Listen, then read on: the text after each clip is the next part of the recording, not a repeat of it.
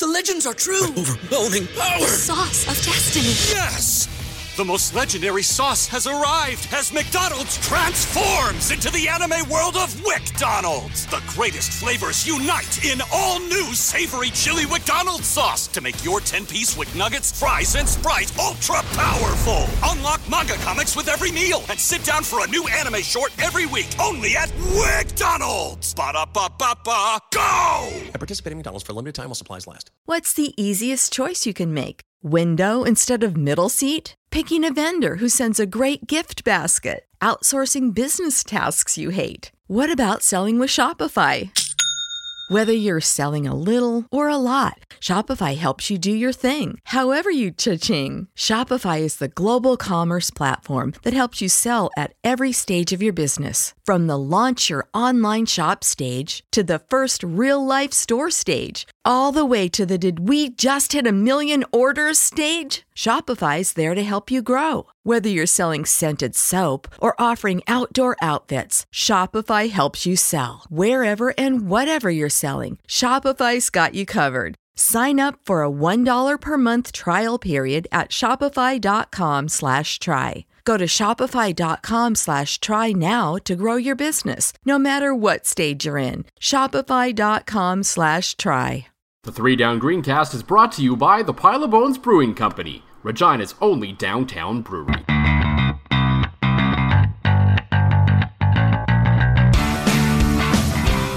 Well, a bit of a last-minute roster change this week on the Three Down Greencast, as I've had to put John Fraser on the practice roster, or whatever you want to call it, as I can say that he and his wife Lacey have welcomed their second baby boy Connor into the world, so decided to give him the rest of the season off, essentially, as we'll be podcasting this week, and there'll be a show next week from Grey Cup. I'm not sure who I'm going to be talking to, but I'll find someone there. Until then, once again, here to prop us up again this week like she has in the past from the CJME CKOM Green Zone, Ariel Zer. Ariel, thanks for being here again. You're welcome. Does that make me Brandon Bridge, last second roster change? I guess in theory, but you're far better at what you do than what Brandon Bridge does. So the quality is far superior, and you can make the argument, and I think John has as well, that you might be better than him even. So really, I don't know if it's quite as inept, but considering it's a last-minute change, though, we'll get into that later. It wasn't really a last-minute change. It's still good to be here, and lots to talk about this week, as always, as we got a big West semifinal to break down after the Rider season came to an end, and there was a bit of an availability today, as we're recording on Tuesday, and some interesting comments to come from there. But before we get to all that, as always, a little bit of a drinky poop before we get going here.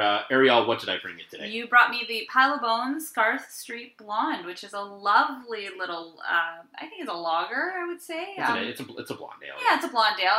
I'm really enjoying it. It's got a nice light taste. They say on the side that they've been toiling away to find a beer worthy of being named after Garth Street.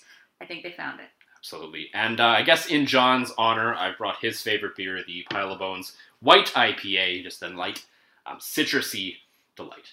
Mm-hmm. So as we said, the Riders, they lost in the West semifinal, and there's going to be a lot to get to on that front, a lot of it negative, which we're just relish the opportunity to talk about how all of the negative things. It's all we really live for around here. That's a bit of a joke at the expense of Chris Jones after his comments post-game. Maybe a little bit of a heat of the moment there, but regardless, that's kind of what happened. Before we get into that, though, I actually want to praise Chris Jones for a decision he made earlier in that week that came out after the game. He played the games, throughout the week. The will he, won't he with Zach Collaros, and it turned out basically before the week even began that the decision was made that Collaros was not going to play in that game, wasn't going to be dressed, because there was all the signs that whether it was post-concussion syndrome or not, we don't really know, but he was still feeling something from that hit he took against the BC Lions.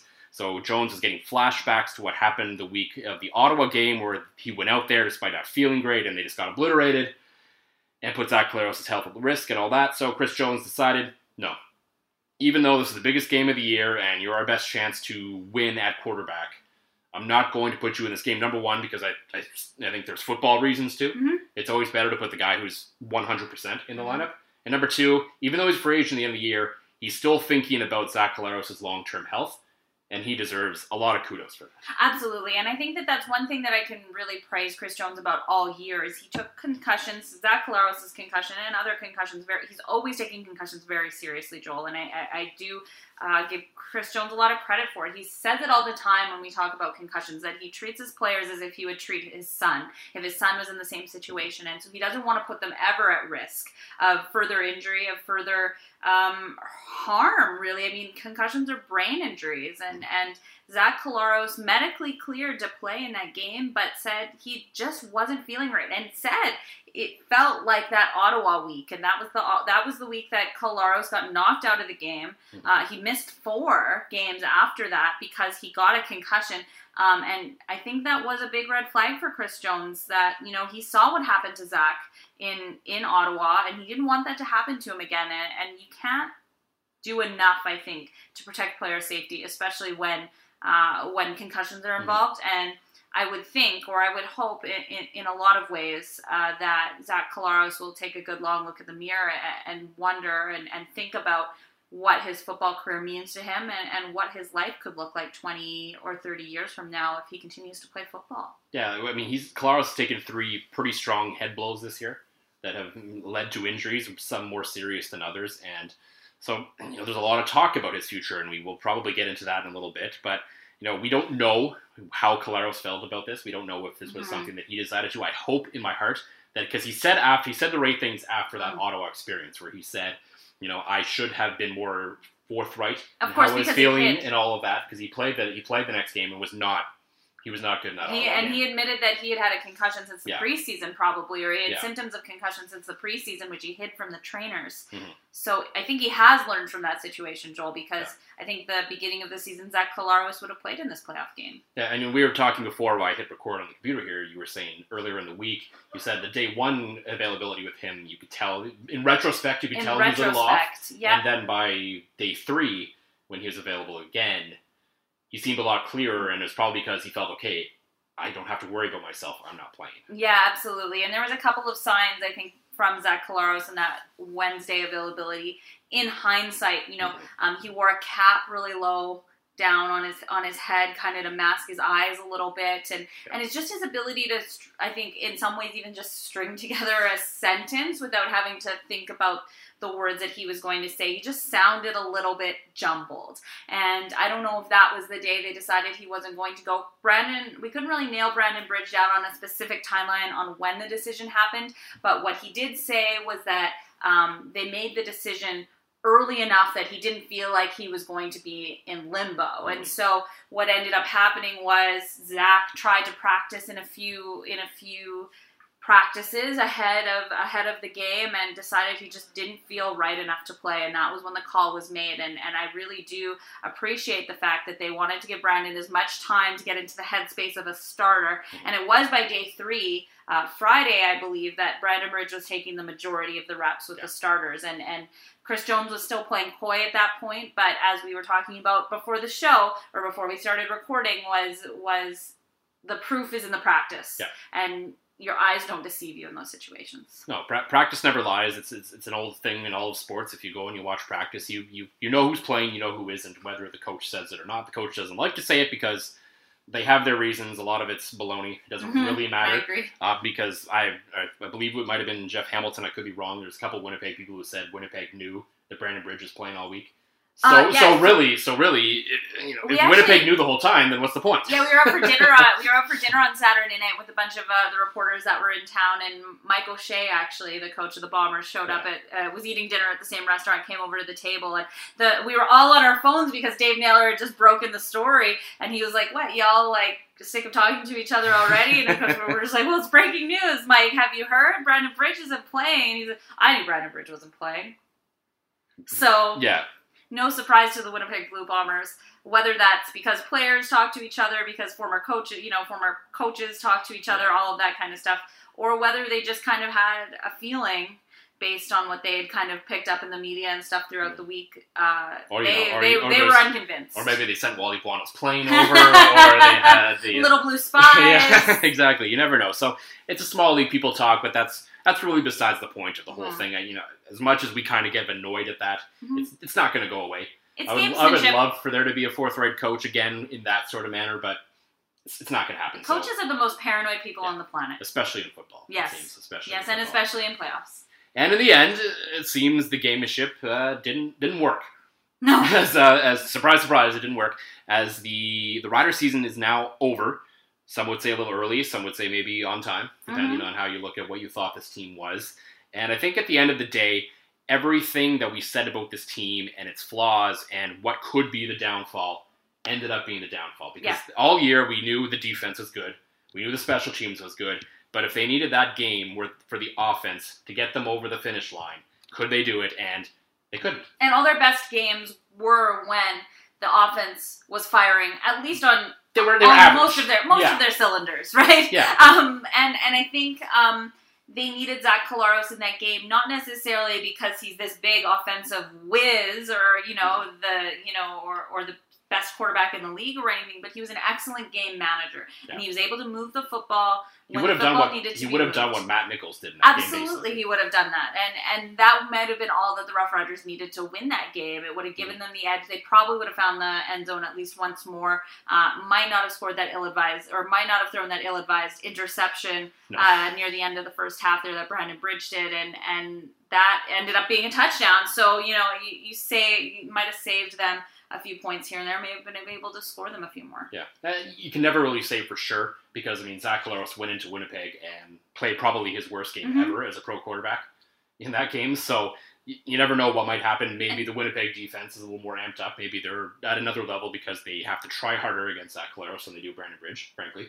And so you never know. But for sure, if in some magical world the rest of the game plays out exactly as it did, if Zach Collaros is in that game, he hits Naaman Roosevelt in the end zone.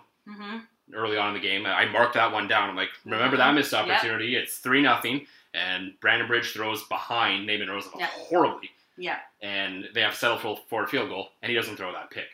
Yeah. Those two plays alone is a massive swing in the score. Yeah. The Riders go up 10-0. If Brandon Bridge makes that play, I'm convinced they win that football game. Yeah, I think you're probably right, because it also changes the whole momentum going into the game, right? It gives you the extra points. It changes the mindset. It gives Brandon Bridge the confidence that he needs and they going had forward. And he didn't look horrible. He's a confidence quarterback. Let's be very clear. Brandon Bridge feeds off his own confidence. He also feeds off having the confidence of other people. And, it was really interesting today as he was talking to the media at their modified garbage bag day today about what he would need to succeed if he were to stay in Saskatchewan. And he said it was faith and trust and that they were going to ride him out no matter how good or bad it got.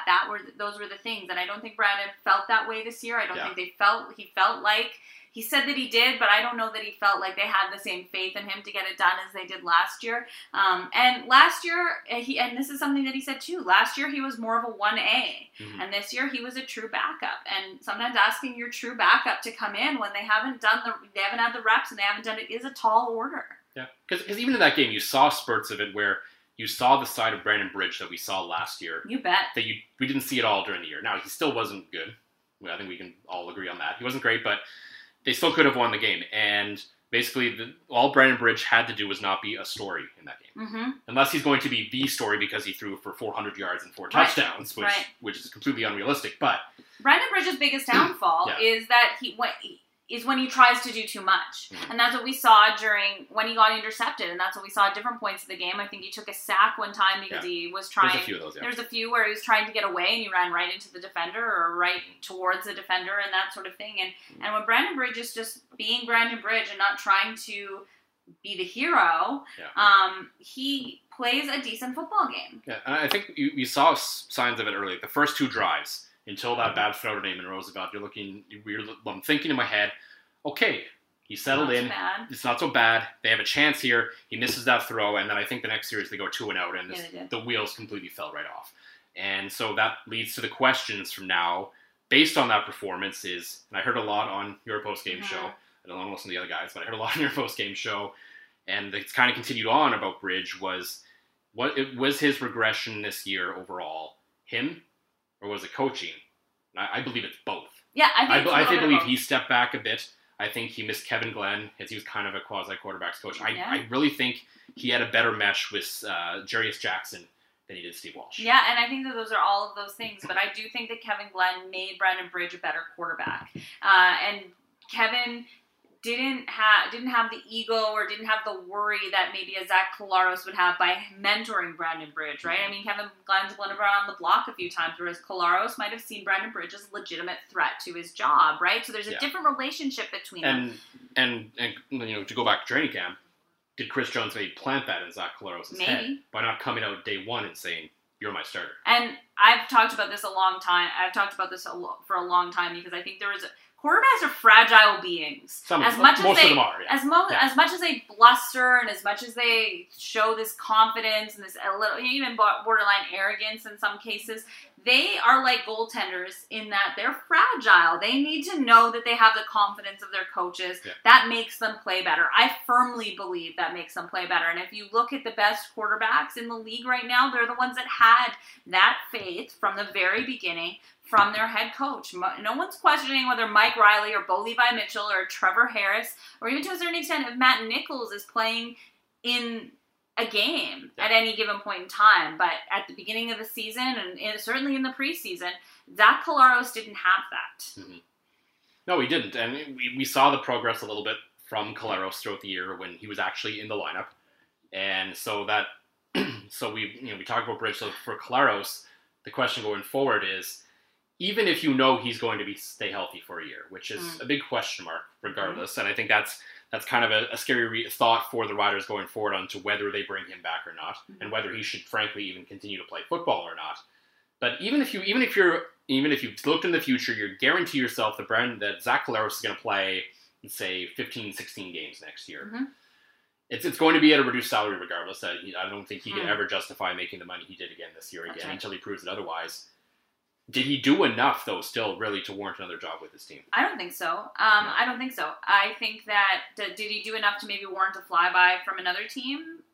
Probably. Yeah. Or, if he wants to play, I think he would get another opportunity to play in this league. But I don't think that he did enough to convince the Rough Rider coaches or the Rider fans or the Rider brass that he deserves another shot here.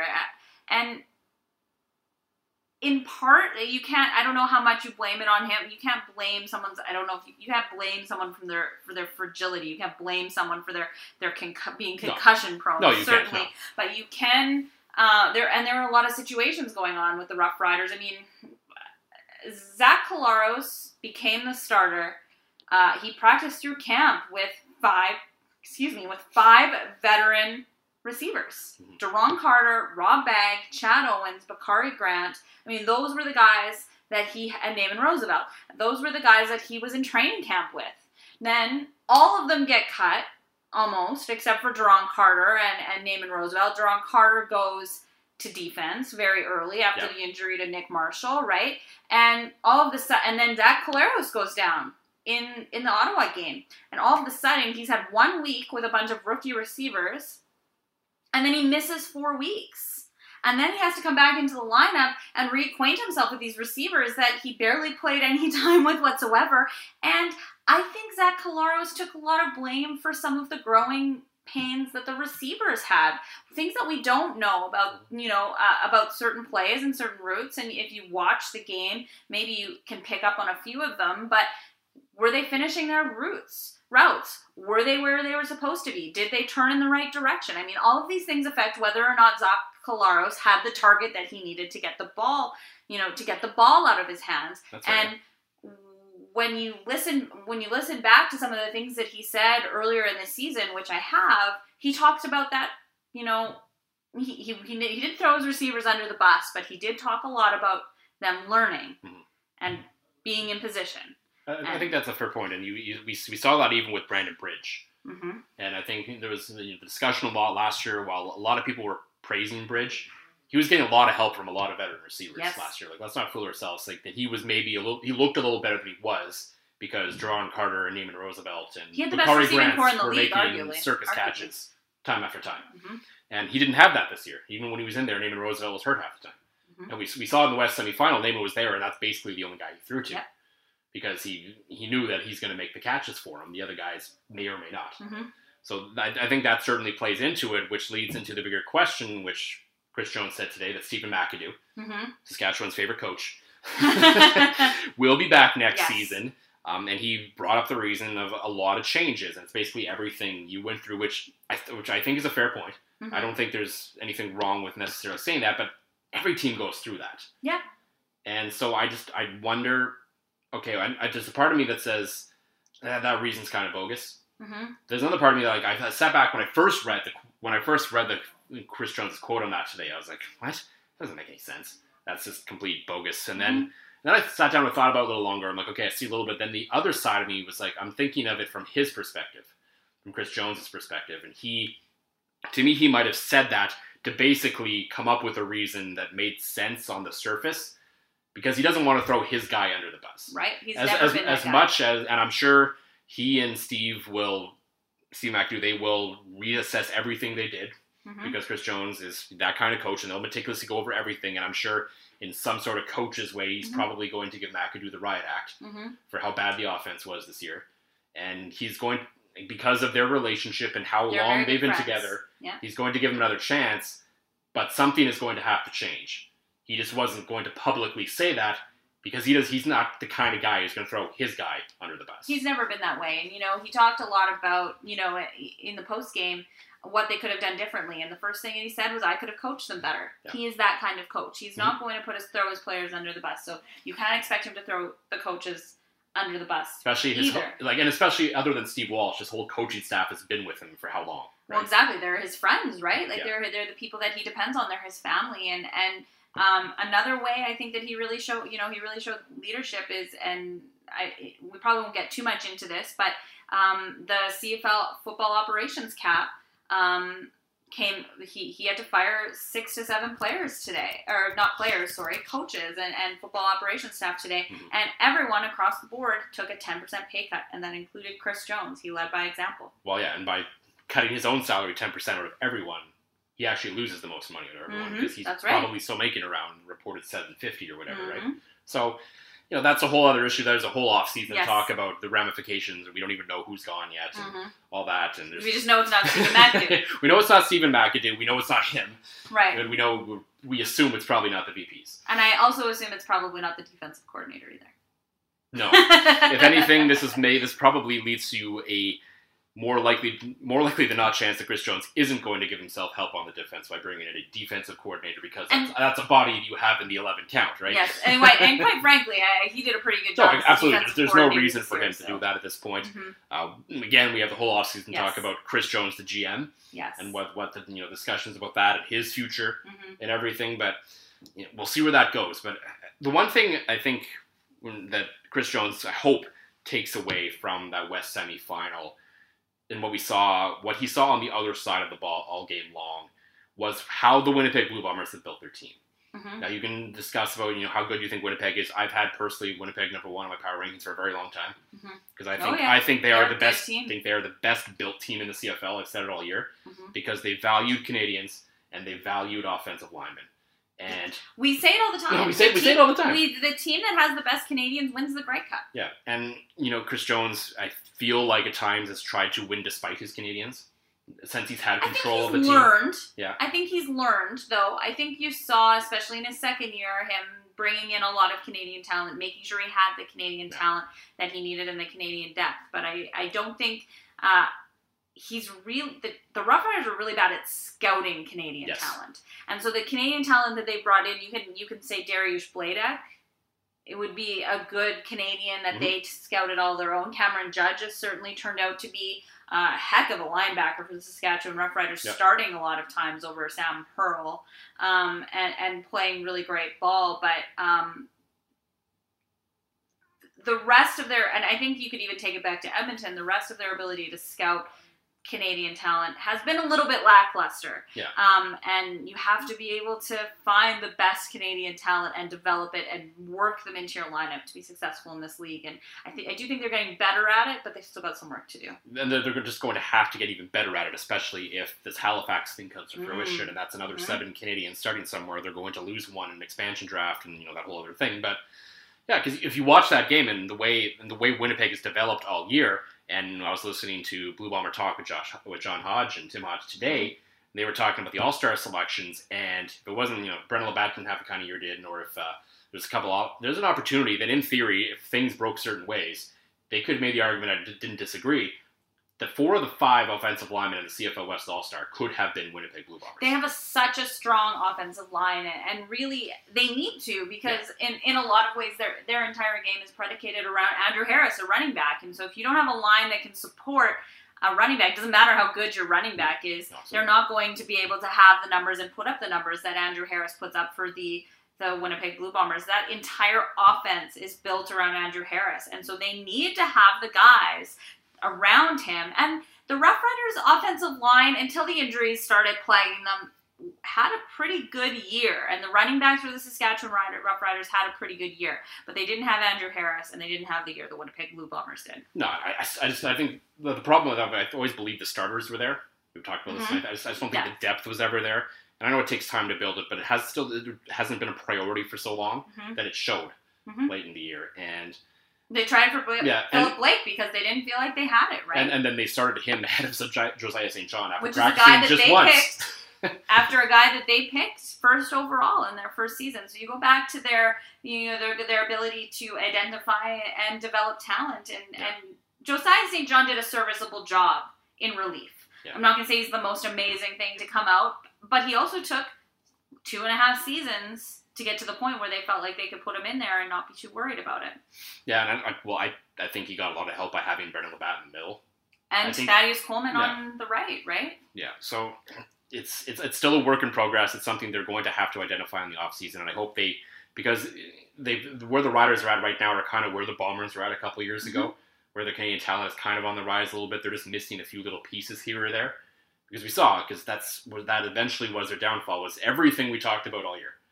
The offense, scoring touchdowns, offensive line depth, the whole thing.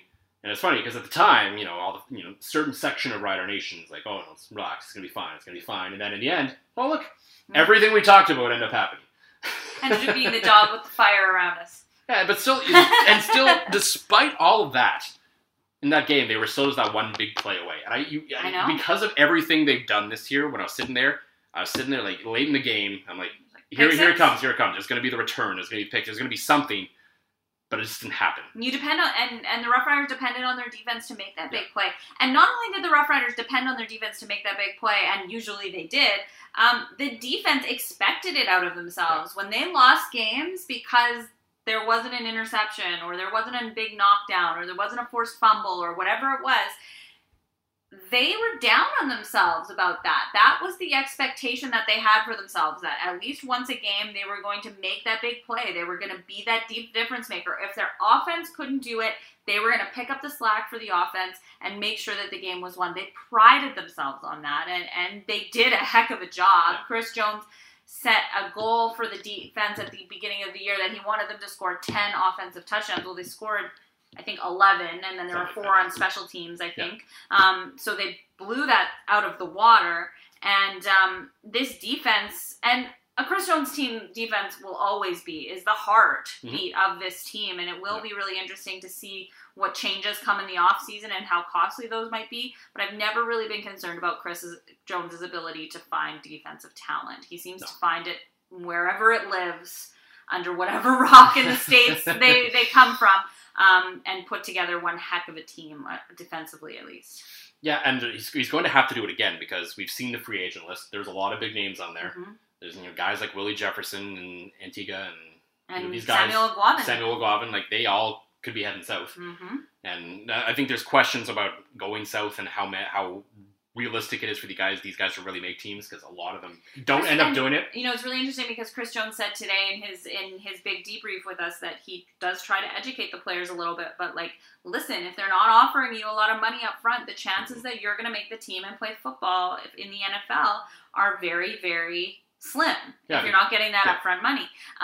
But he also understands that spending a certain amount of time on a practice roster or spending a little bit of time with the team, that's money that he can't offer his players, and that's money that can change their lives. So he also doesn't fault them for that sort of thing either. Yeah, I think guys like Aguava and Antigua that haven't been there yet really will take that shot. I think it's more like that's one of those things where you look at a guy like Willie Jefferson and you say, okay, you've been down there, you've been through the grind of an NFL camp, And they know that now there's like 90 players at camp, and they don't have to cut them until the end now. Yeah. So that's where, to me, a lot of these guys, they sign from the CFL are just bodies because they can have bodies, and they're there. And Willie said that.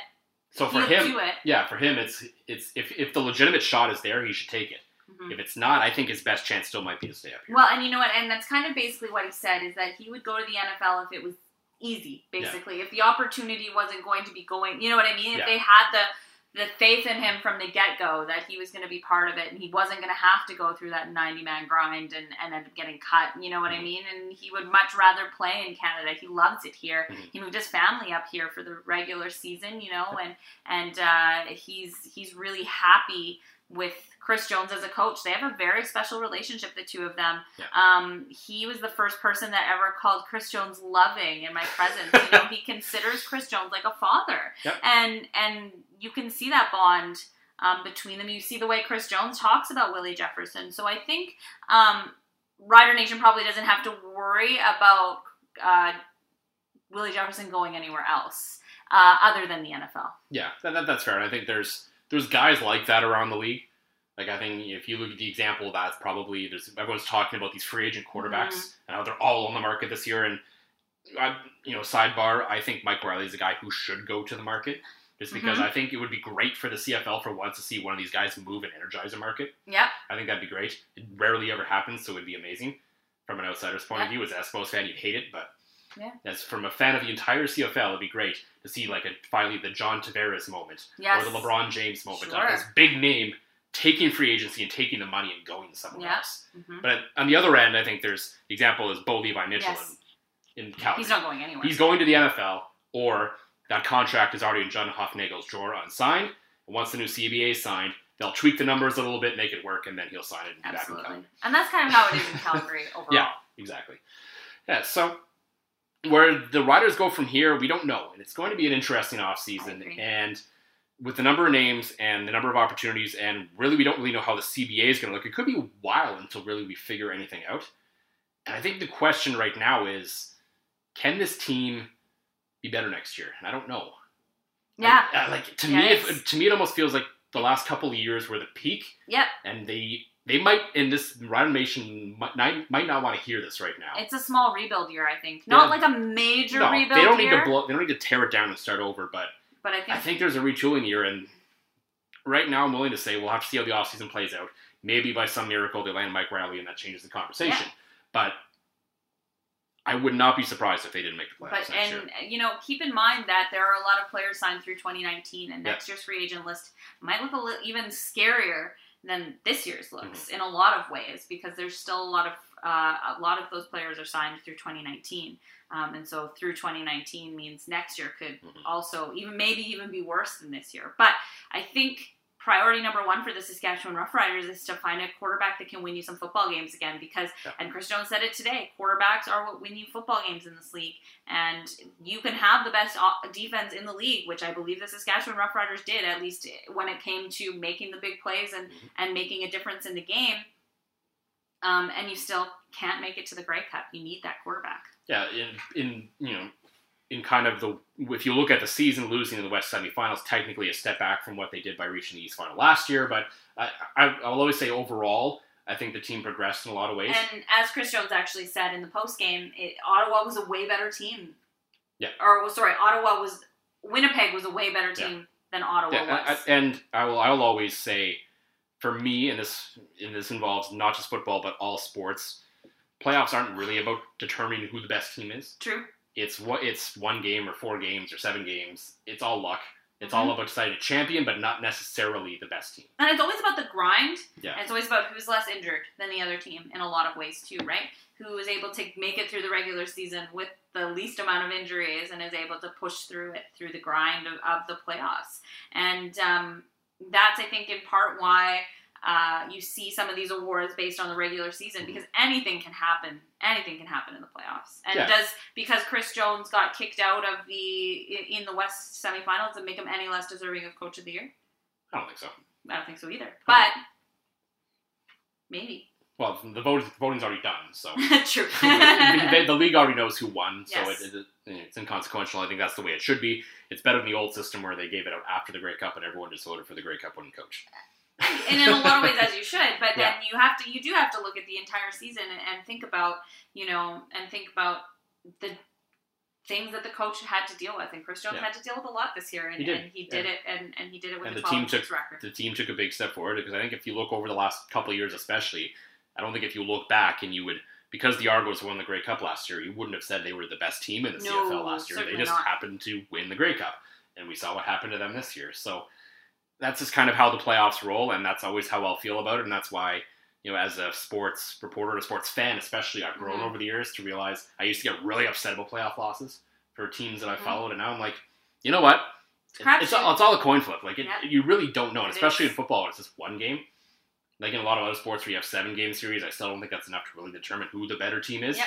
But in one game especially, it's like, well, you lost. That sucks, but what can you do, right? And I think they could have played that game 100 times, and it would have went 50 to the Bombers and 50 to the Riders. It's entirely possible. So we're gonna continue on a little bit now and talk about the league the rest of the league that is still playing, since we're on the topic of the playoffs. I think it's gonna be a really exciting weekend for the division finals. Out east, the Eastern one really intrigues me on a lot of levels, just because I think the big question that everyone coming into the playoffs, I was like, okay, I think this is Ottawa's to lose. And all of a sudden it's Hamilton. I'm like, can Hamilton really lose 4 times in a season to one team? If you really lose 4 times in a season to one team like that, it's almost like the odds are in their favor, right? It seems like impossible to do. We've seen teams lose 3 times in the CFL and the NFL. We've seen it happen about 4 times in 1 year to the same team. Could that really, in theory, it could happen. It's only one game, but it's hard to wrap my head around it. Now I'm going back and forth on how I think this game is going to go. Back in the day, before I covered the Rough Riders and was just a Rough Rider fan, I used to love it when the Rough Riders lost the game to the Calgary Stampeders in the last game they played before the playoffs. Because usually it meant they were going to win in the playoffs, and usually it did mean they won in the playoffs. And so I always was kind of like, I'm okay with them losing, with that last one, because they're going to come back and fight a little harder and be a little bit better. And I do think, they have some big losses in that Hamilton Tiger Cats lineup, there's no doubt. But I do think that Jeremiah Mazzoli has the capability to lead that team, maybe not to a Grey Cup this year, but at least to the Grey Cup. To the Grey Cup game, as not opposed to maybe being the champion. And I think that it's difficult, because that Ottawa team and that Ottawa offense is built in a way that it's difficult to bet against. Yeah, and I'll be the first to admit that I'm coming in at the start of this year, I was one of those guys that Josh Smith of Putski would call, a non-believer of Jeremiah Mazzoli. I didn't know I still didn't really know if he was really as good as everything that he said he was. Everyone seemed to believe he was, but I'm on board now. Mm-hmm. At least within that system that they run in Hamilton, Jeremiah Mazzoli is a good quarterback. And you know what the difference was for Jeremiah Mazzoli? June Jones had faith that he could be a quarterback, and it just comes back to that. Yeah. He worked through. June Jones was willing to work through what Jeremiah Mazzoli needed to work through to make him a good quarterback, and Jeremiah Mazzoli has rewarded him by being a great quarterback. Yeah, and some people wonder if it should have been Trevor Harris as the MOP candidate instead of Jeremiah Mazzoli. I think they're both kind of at the same level. That it's if you took either, I'm like, okay, that's fine. I don't think either of them is egregiously wrong or egregiously right. They're just there, and they're both there. So, yeah, it's so interesting, because in a lot of ways you would expect Ottawa maybe should win, and because when a team wins so emphatically in the first week of the playoffs, like when they won that game so easily, oh man, and you just sit there and you wonder, I'm like, okay, they're obviously not going to have that. It's not going to go that easy for them again. Do they? Can they mentally get it back together to get ready for what's probably going to be a tough fight? Because they had it so easy the week before, and we've seen so many teams after blowouts come back and basically get blown out themselves. But does it also mean that they've got it figured out? They might. I think part of it too was that BC's a horrible road team. And even though a lot of people, especially when BC has to go all the way out to the east, and I think Chris Jones. I said that on Sunday. I think Chris Jones has it figured out a little bit by getting his team out to the east as soon as possible. Yeah, they went a day earlier than most. They went on day 3. The Jones usually are on day 2. Yeah, usually on day 2 or day 3. Yeah. And last year, if they're staying out east, he stays out east. And they stayed out east last year, and it almost got them to the Grey Cup. And you could argue it probably should have, a few breaks here or there. And so they gave him the best shot to actually run that gauntlet that no one ever has. So, Yeah, I really don't know what's going to happen in that game. I keep going back and forth. I think I'm a little more sure in the West. And it's still anything could happen, but part of it. Are you sure? Who are you sure of? I'm sure of Winnipeg. Me too. I'm sure of Winnipeg, and partially because this goes all the way back to, January, February. Mm-hmm. One of my friend's dads, he lives in Ottawa, he asked me to he has to give some speech at some realtors conference or something. So he usually talks about the real estate market, but then they asked him to talk about sports this year. Mm-hmm. So he asked me to write a blip on him for the CFL, and it was like February. Yeah. And he's like, okay, I need, what do you think is going to happen? Who's going to finish where? Who's going to win the Grey Cup? I'm like, oh my God, Rocco. You want me to pick the Grey Cup when free agency hasn't opened yet? Like, come on! You know nothing. So I'm like sitting there thinking about it, and I'm like, my logic was, this is in the way that they were building together and everything. Like, it's now or never for the Winnipeg Blue Bombers. Not only is it now or never, but like the Winnipeg Blue Bombers were probably the best team in the league that didn't make it far. Like they had the pieces to win last year, and I thought and I was shocked when they struggled like they did during the season. I was really shocked by how they struggled because I thought you didn't even they made probably the fewest changes to their lineup than probably any team in the league, and that team was on fire last year. They were such a good team last year, and so I thought they're going to run away with it. They're going to give Calgary a run for their money, right? And they did have their struggles, but they are actually probably better for those struggles. Yeah. And I had always kind of had the feeling that whoever won out of Saskatchewan and Winnipeg would probably go to the Grey Cup. Oh, John and I both agreed on that on the podcast last week. We just didn't know who we were picking last week. Right. I was like, I'm fairly certain that whoever wins this game is going to win the Grey Cup. I just don't know who's going to win this game. Yeah, exactly. So for selfish reasons, because I want to be right, I'm picking Winnipeg. Yes. But also I just believe, and I believed all year, other than that little blip, but once they got it going again, that they are the best team in the CFL I think because they were able to get through that blip in the way that they did, and in one piece, and by not losing faith in Mike Riley, and I give a lot of credit to Mike O'Shea for that. Maybe Mike O'Shea probably should have got a little more consideration for Coach of the Year, but I mean, the way they were able to come through that and be better as a team, even if the team was falling apart at that point, they were able to push through that and become what they are now. And Calgary, when they're losing, falls apart. It's not the same, right? And I don't think that even though they were able to come back and win that last game of the season, I don't think it's the same rally that the Winnipeg Blue Bombers had. And so I think the Winnipeg Blue Bombers have what it takes to not only go to the Grey Cup, but maybe even win it. Yeah, and I think it would be a great story at the end of the day. It's been so long, and Hashtag 1990. Hashtag 1990, yeah. And so I put out the power rankings of my own of what the Grey Cup matchups I want to see, and Winnipeg Hamilton was at the top because at the very least, someone's drought is going to end, and we're going to see a champion we haven't seen in a long time. After that, we went to Calgary Hamilton, just because the thought of Calgary losing to a team from Ontario that was 500 below for the third straight year would be hilarious. It would be so funny. Ottawa Winnipeg would still be a great game, and then I'm just like Calgary Hamilton. Calgary Ottawa, no one wants to see that again because we saw that like 2 years ago. Yeah. So it's all building toward that, and and that's not to say that Calgary can't win this game. No, certainly not. They're the best. I mean, they've been the best team in the league. They certainly deserve. Figure it out, right? They certainly deserve the benefit of the doubt. This isn't going to be a Winnipeg blowout by any stretch of imagination. The weather should be better for them from what I've seen in Calgary this week. 15 degrees, I think. Yeah, so the elements won't play as much of a deal, but again, maybe that game for Winnipeg was another battle scar on them because they knew that game wasn't going. No one was going to put up 30 points in that game. Yep. And they got through it, and they fought, and they had to play a strong game and not make a mistake to do it. And that's how you have to play against Calgary, and they did it. There's a big question, and I haven't heard. I was a little tied up with the Rough Riders today, but Adam Bighill and his status. Yeah. And that could be a big game breaker. It could be, yeah. For the Winnipeg Blue Bombers, but again, Mike O'Shea could be playing the games like Chris Jones did, but if he is, hopefully he has a little more success than Chris Jones did.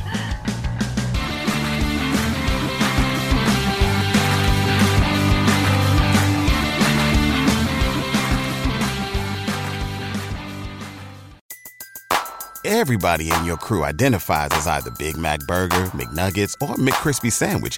But you're the Filet-O-Fish Sandwich all day. That crispy fish, that savory tartar sauce, that melty cheese, that pillowy bun. Yeah, you get it. every time. And if you love the Filet-O-Fish, right now you can catch 2 of the classics you love for just $6. Limited time only. Price and participation may vary. Cannot be combined with any other offer. Single item at regular price. Ba-da-ba-ba-ba. Catch those springtime vibes all over Arizona. Break out of the winter blues by hitting the water at one of our lake and river parks. Take a hike among the wildflowers. Just make sure to stay on the trails and leave the flowers for the bees. Discover Arizona's best-kept secret and visit azstateparks.com/amazing to start your springtime adventure.